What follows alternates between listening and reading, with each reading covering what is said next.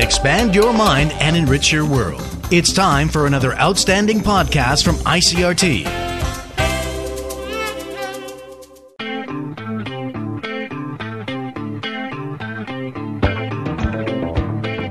Hello and welcome to another podcast edition of Taiwan Talk.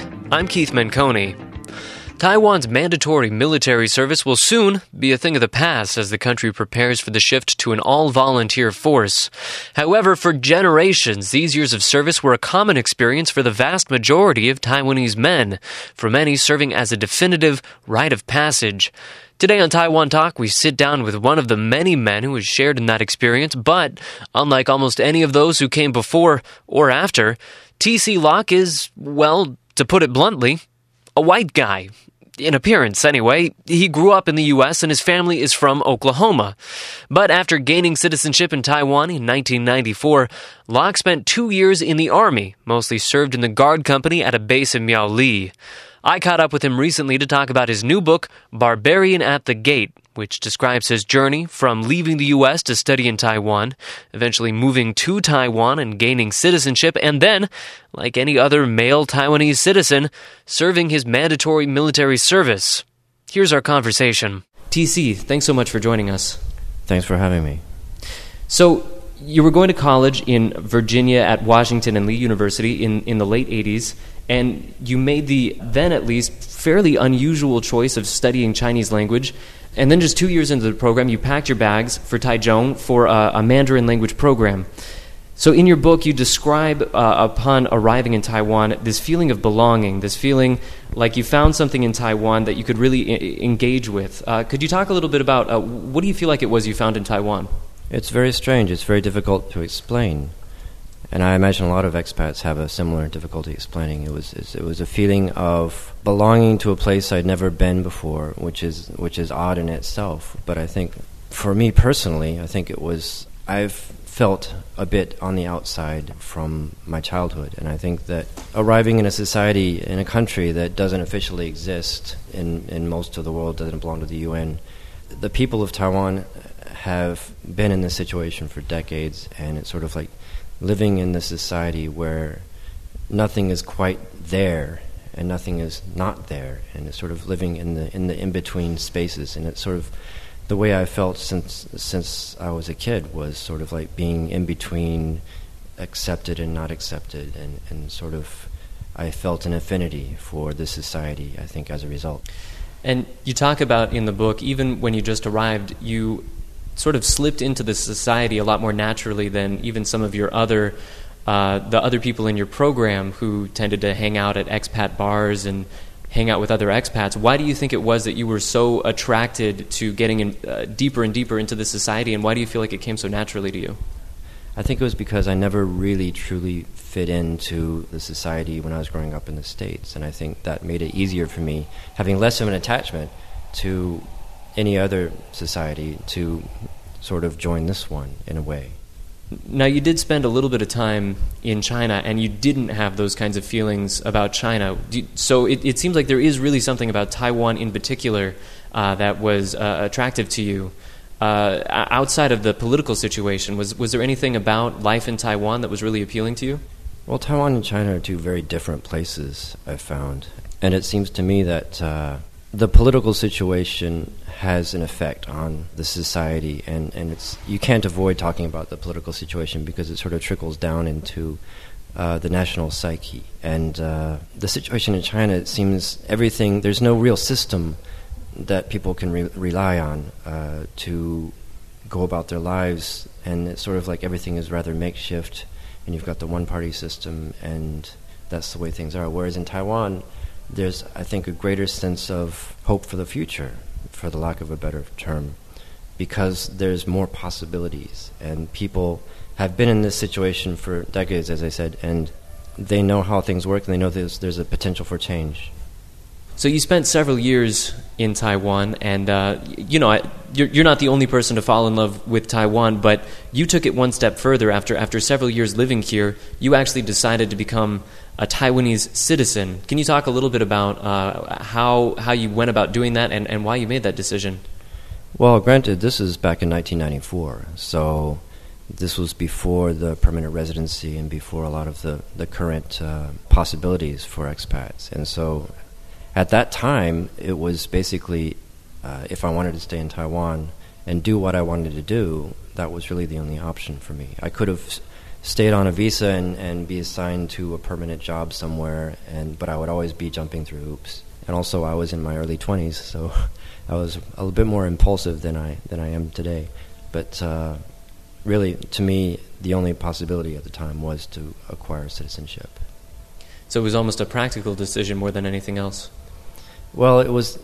I made a go of working in China and being the expat, and after a year of it, it didn't sit well with me, and I figured if I'm going to do this, I'm not going to do this halfway.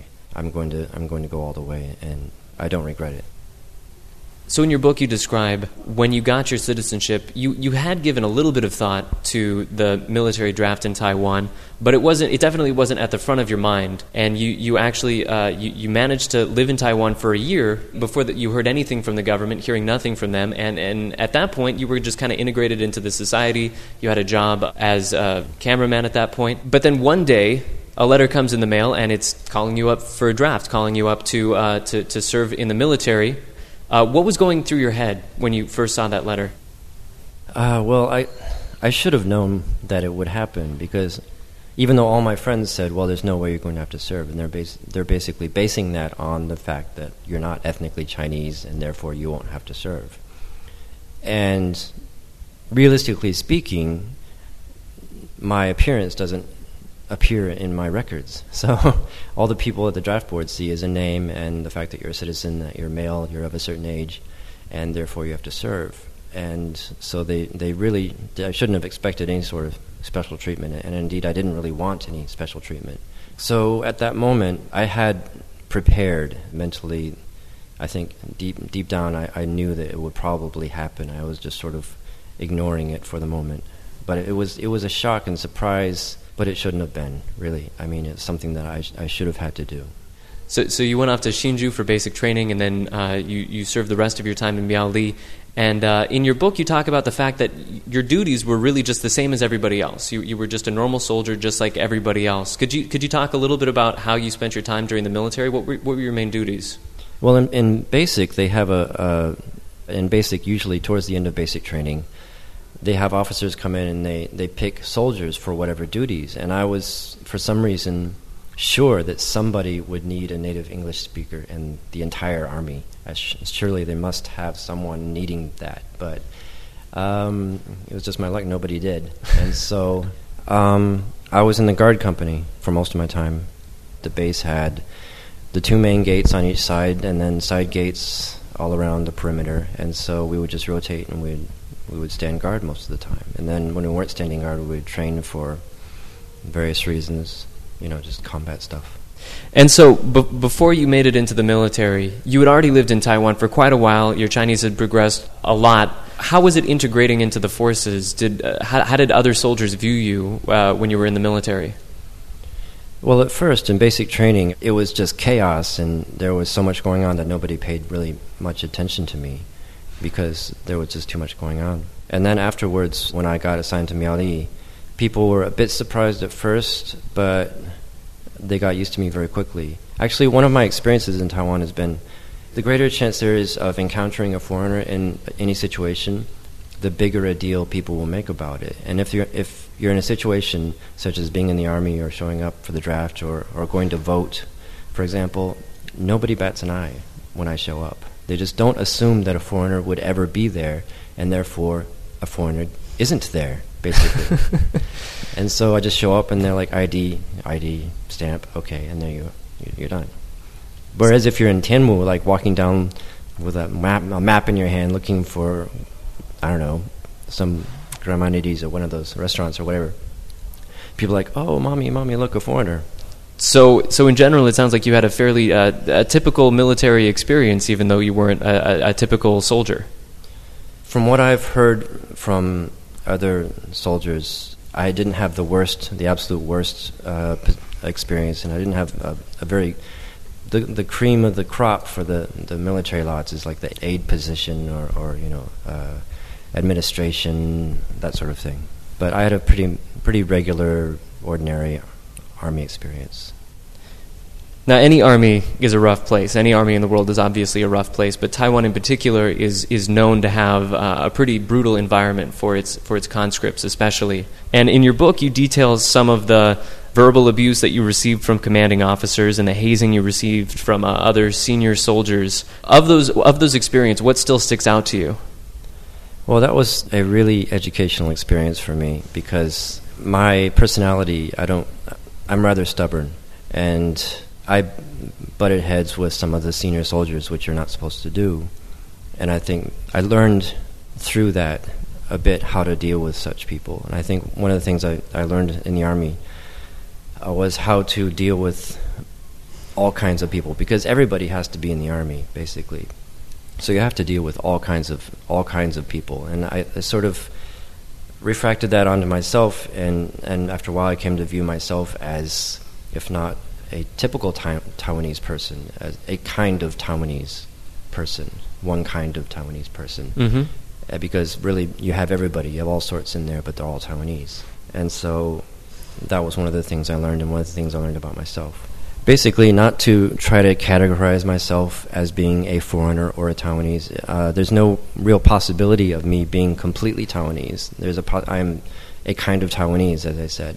But there's no reason to force myself to be something that I'm not. And while I'm not completely Taiwanese, I'm not completely foreign. I'm not completely American either. I'm just me.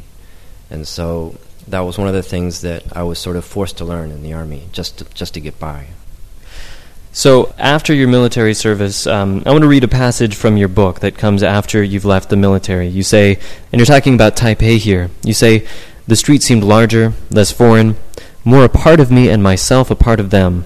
I was home again for the first time." That's a pretty powerful statement. I'm home again for the first time. What was it about your experience in the military that you feel like brought you to that feeling? I think it was the unvarnished contact with, it sounds very pretentious, but the real face of Taiwanese society. I think it was a chance to experience life here without any sort of bubble in between me and the people around me. And you can tell in Taiwanese people's reactions to Westerners that for a long time in decades past there were foreign enclaves. There was a distance between Westerners, foreigners, and Taiwanese. And I think that this was a chance for me to get past that, and it made me feel that this previously unseen part of the society is something now that I know very intimately. And it's something that it's also a common experience with most of the people that you see on the street, the guys anyway. So that, I think, sort of it led me through the gate, as it were, And that was one of the reasons I chose that title for the book. Because you feel like there was a barrier there, a barrier of experience that you haven't had, and after you'd been through the military, that wasn't there anymore? In one way, yeah, and in a lot of ways, the barrier was myself. The barrier was I was the barbarian at the gate, and it was getting past myself. In what way? Well, as I said before, letting go of trying to force myself into being a certain identity, be it purely Taiwanese or purely Westerner or American or whatever. The Taiwanese fluidity of identity that has been developed over here by necessity after being colonized by the Japanese and previous colonists and subsequent colonists is something that I think I learned from, and I sort of tried to integrate. I originally identified with it, but I also learned from it, and I sort of used that to get along with myself as well as getting along with society here.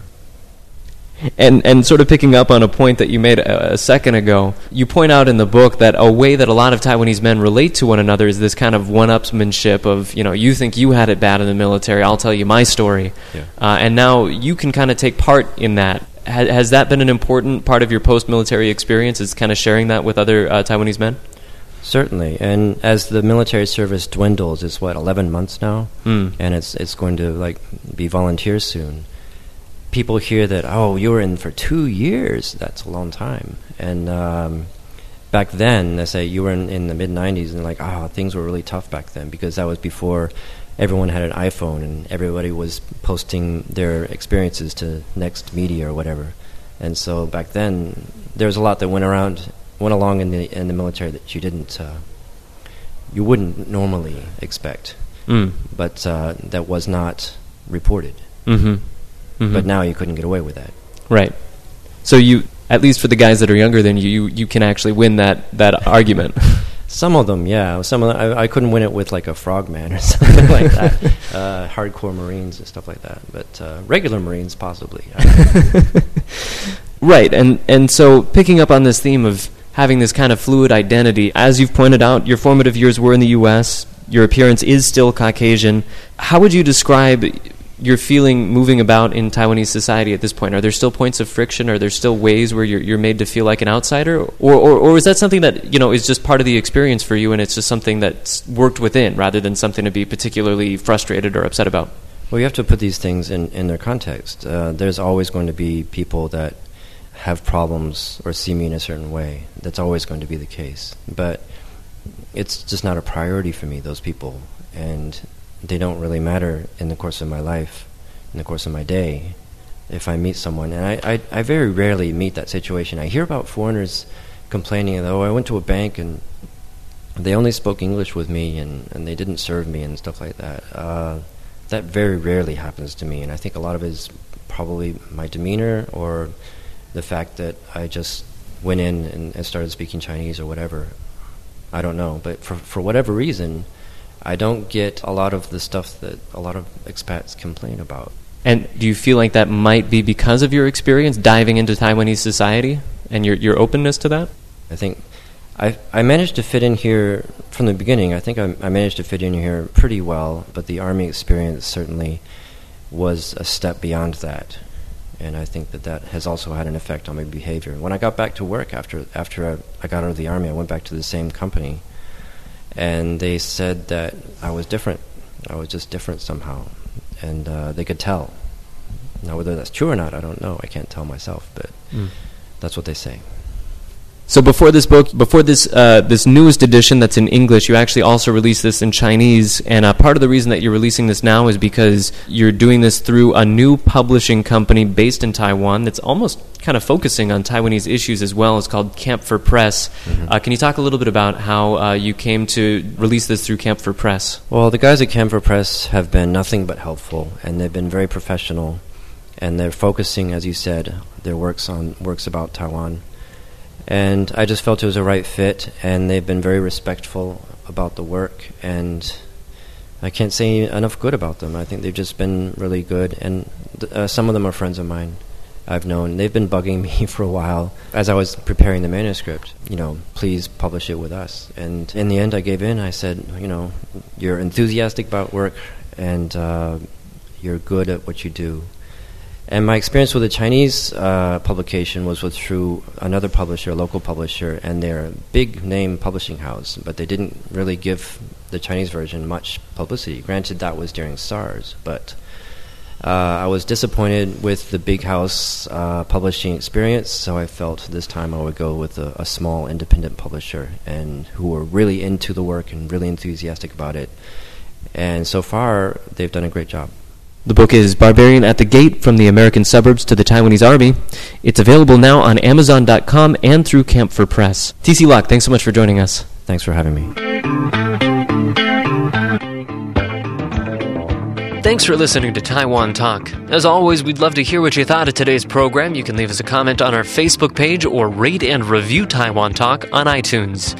This helps us bring you the kind of shows you want to hear and makes it easier for other people to discover the program. For ICRT, I'm Keith Menconi.